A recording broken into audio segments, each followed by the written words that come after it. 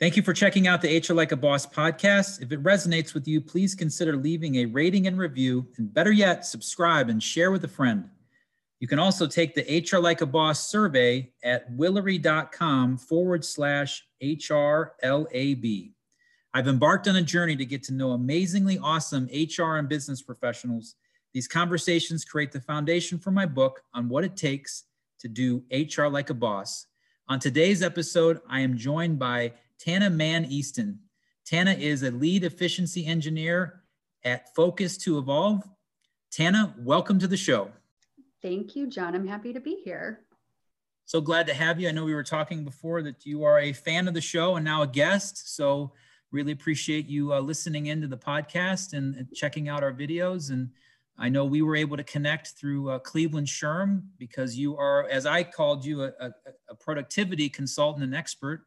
So tell us a little bit about the work you're doing and some of the projects you're currently working on. So last year in May, I joined my now business partner, Jason Henkel, and we are teaching people how to use usually Microsoft Outlook, but sometimes Gmail as well as advanced personal productivity systems. Most people treat their inbox as if it is an enemy and it just kind of runs and ruins their day every day.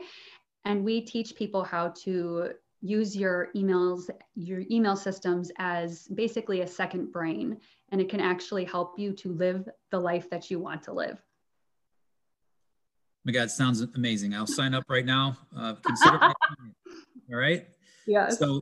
All right. So let's get into the purpose of today's podcast, which is to dive into HR and its purpose. I know you've been, I don't know if you practice HR, you can tell us a little bit about that. I don't know whether you have or not, but your business expertise and your productivity suggestions is what I'm trying to dive into, because the HR professional is so forced in all that they have to be responsible for and all the people that they serve to be as productive as possible. And I know a crowded inbox, a overscheduled calendar, and too many meetings on whatever Zoom, Teams that we're doing are just getting in our way, and we have to find a way to navigate through all that mess. And it's up to you, Tana, to tell us how to do that. All right? No pressure. No pressure. Well, I have a few suggestions. Number one, if I could tell every organization to do one thing right now, it would be to just wholesale systematically turn off email notifications on every single computer that is in your organization. Because when Outlook and Gmail come out of the box, they are set up so that they do have notifications just as a default. And that is distracting every workforce so much and for so little gain that if you would just turn off those email notifications, there would be an instant uptick in productivity. Another thing that I would suggest is, especially at onboarding, if not for people who are already in the organization, giving people some sort of time management training would be a key that I would suggest to every organization. People kind of assume that when adults go into jobs that they know how to manage their time. But in my 16 years in the corporate world and in these trainings that I do, it's maybe 1 out of 10 people that have any sort of time management system set up. And 9 out of 10 people, their time management system is who's yelling at me right now or what just came into my inbox. And there's just so much easier ways to do things with less effort and less time in a better way. So getting some sort of training on time management, which is what we do, is something that I would definitely recommend for all employees if you want to take it to the next level. Well, there's certainly a market there. If you're saying 9 out of 10 people that you end up coaching need that time management counsel, and that obviously is a service that your company provides. So happy to have people connect again with you through, we'll make sure that the access to your contact information and whatnot is readily available so that people can get at you. But as we dive into kind of the concept of HR, I really want to, as we try to be more productive, I'd love to get your take as a business professional, productivity expert. What would you deem as the reason or the purpose for the function of human resources? So I see human resources, like every organization, every firm has its own culture, energy, flow, and its own mission. And HR has this really interesting balancing role where it has to know what the firm's culture and mission is, and it has to then try and place people that flow into that either naturally or that can be trained into that.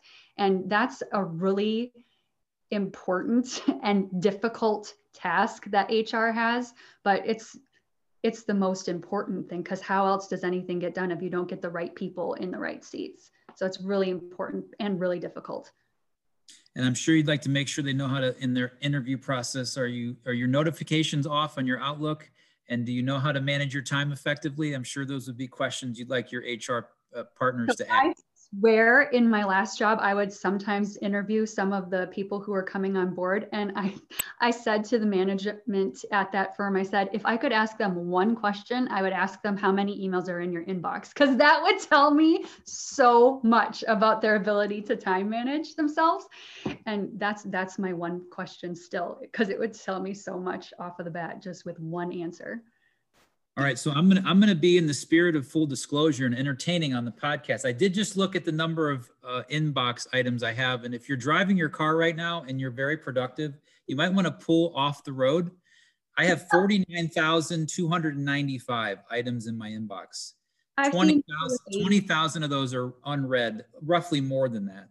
So I think there's some room for improvement there for you. Some room for improvement. There's some. Yeah, I think you're right. All right, awesome. No, I think you know that I'm a perfect prospect for you, and we'll talk about that later. And I appreciate again the expertise that you shared through the Cleveland SHRM webinar was really insightful. And I'm wondering if we could just dive in a little bit more. And you mentioned turning off notifications in Outlook. What are the 2 or 3 or 4 other things you suggest to do that? Other things in Outlook. And then also the main thing I'm seeing a lot is just over meetings. So many meetings that we hear HR is involved in. So if we can dive into email and Outlook or Gmail first with your suggestions, and let's get into the meetings and managing all that. So with Outlook, I mean, the less emails you have in your inbox, the better, and the better, more bandwidth your brain is going to have in order to think. And actually the magic number is 0.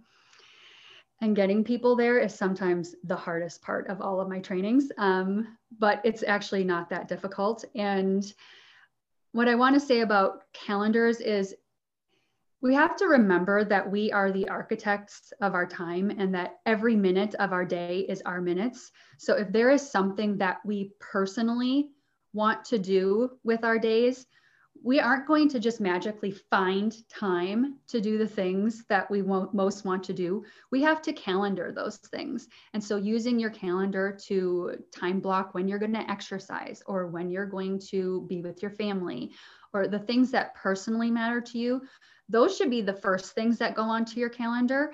And then the meetings that you have with people can be next. And then you know how much more of the day you have to actually get the rest of your work done. And if you're time blocking, you can see very well how much time you have to actually do the rest of your tasks. And it can help you to realize, oh, I've got too many tasks on my plate today because I've only got an hour and a half of downtime in order to focus, or I've got a lot of downtime today and I've got a few tasks and I can probably do more. So utilizing your calendar with even the personal things is important. I know you heard my computer ding. It's not Outlook email notifications. It's my new computer trying to sell me something. So just so everybody knows, I was not getting notified by Microsoft about an email during your talk there. But I think the cool part about what you shared is I hear all the time, I have so many meetings, I can't get my job done. Can't get my work done. So being able to time block and make sure that you're managing that and being in control, like you said, the architect of our time, right? Mm-hmm. At times, a lot of us feel like we have to be a yes all the time. Mm-hmm. And I think by managing it in your calendar, you can say yes, but maybe not right now, maybe in a week or in 10 days when I have more bandwidth because I have a really important project that I have to get done. So appreciate that insight and expertise that you bring for sure. So I have a couple questions, let's say outside of, like, so now you're a productivity wizard, you know what you're doing, you're sharing this knowledge with your clients. So if you could give yourself some advice knowing what you know now, back when you started your professional career, what advice would that be? Kind of going back to what we were just talking about, I've always had this innate sense within me, but any younger people who are just kind of going into the job market, I like to remind them again that your minutes are your minutes. And if there is something that is important to you that's outside of the work sphere, you need to make time for that. And if your work sphere doesn't support that, then you might be in the wrong sphere. So always think of your minutes as your minutes, because so many people, especially in our country, they worship at the altar of busyness. And that is just not productive for anybody. It makes you feel like you're in time scarcity, which makes you feel like you have to always rush things. And it's just this compounding effect of kind of sucking the life out of you. But if you just remember, all of these minutes are mine, and everything that I say yes to, I can also say no to, then it just frees up so much for you to feel the freedom in your day and with every minute, because you're choosing every single thing once you're an adult that you put in your day. Yeah, no, to me, it's a matter of control, the right amount of control to be in control of your schedule and your work environment, and the word you used, your sphere, and also doing it in an incredibly emotionally intelligent way. So when you do have to say no, it doesn't make the other person on their end feel like you don't like me, you don't want to take time with this. You're in HR, you're supposed to make time for me. I do make time, but I want to make sure I understand how important this is so I can properly set expectations, and Right. we can get to the task or the meeting when you need to. So, well, hey, you've been great. I'm going to get you out of here on my last question. The podcast, the book is called HR Like a Boss. So I'm curious what you think, the description of someone that does HR like a boss. So someone who does HR like a boss is a person who gets into the daily workings of the actual business, kind of knows the ropes in every department, but also if an individual employee comes in and has a question or concern, they're able to also go one-on-one with people and empathetically listen without ego. And if a request comes in that's a little out of the norm, they look for the possibilities and the possible yes there. But if it is a no, then they explain the no. And I also think that people who are really great at HR know that in good relationships, there is often a 5 positive to 1 negative ratio in interactions with people. So they look for ways to kind of systematically and organically let employees know that they're doing a good job, so that the times when they need to give constructive criticism, that relationship is built for them to be able to hear that criticism. No, that's great. No, I appreciate that. Yeah, you've made a couple of really great points. I'm going to start off with some of the HR related stuff the best I can, and then we'll get into the productivity. I guess they're all intertwined because, as you said, your minutes are your minutes. But I know that you described HR as being that balancing act within an employer and their ability to be able to do the things that they do. You mentioned empathetic listening without an ego. And I really like the 5 to 1 ratio, right? We have to take steps forward, because sometimes that one step back is a big step. Right? And people can take that in a very personal way. As it relates to all of you, the very first thing that was recommended is let's turn off our email notifications. So if you haven't done that, let's turn that off. And for John, we'll turn off this Dell notification I'm getting all the time, trying to sell me something and making sure my computer's okay. Also, make sure those new hires have proper time management training. I think the math you told me was 9 out of 10 don't feel effectively managed or be able to effectively manage their time. The magic number for an Outlook email inbox is 0. I have 50,000 emails to delete between now and the next time I connect with you. So that's going to be a Herculean task. I really loved your architecture, the architect of your time, and then to not worship at the altar of busyness. I know a lot of people feel like busy is a feeling. That's the answer to how are you doing? I'm busy. So let's make sure that we're finding a way to be as productive and in control of our time as possible. So Tana, you were awesome. Thanks for being on the show. I appreciate it. Hopefully you had fun. Always. I would do it again in a heartbeat. Awesome. All right. Thank you for checking out the HR Like a Boss podcast. If it resonates with you, please consider leaving a rating and review, and better yet, subscribe and share with a friend. Until next time, let's continue to aspire to do amazingly awesome HR.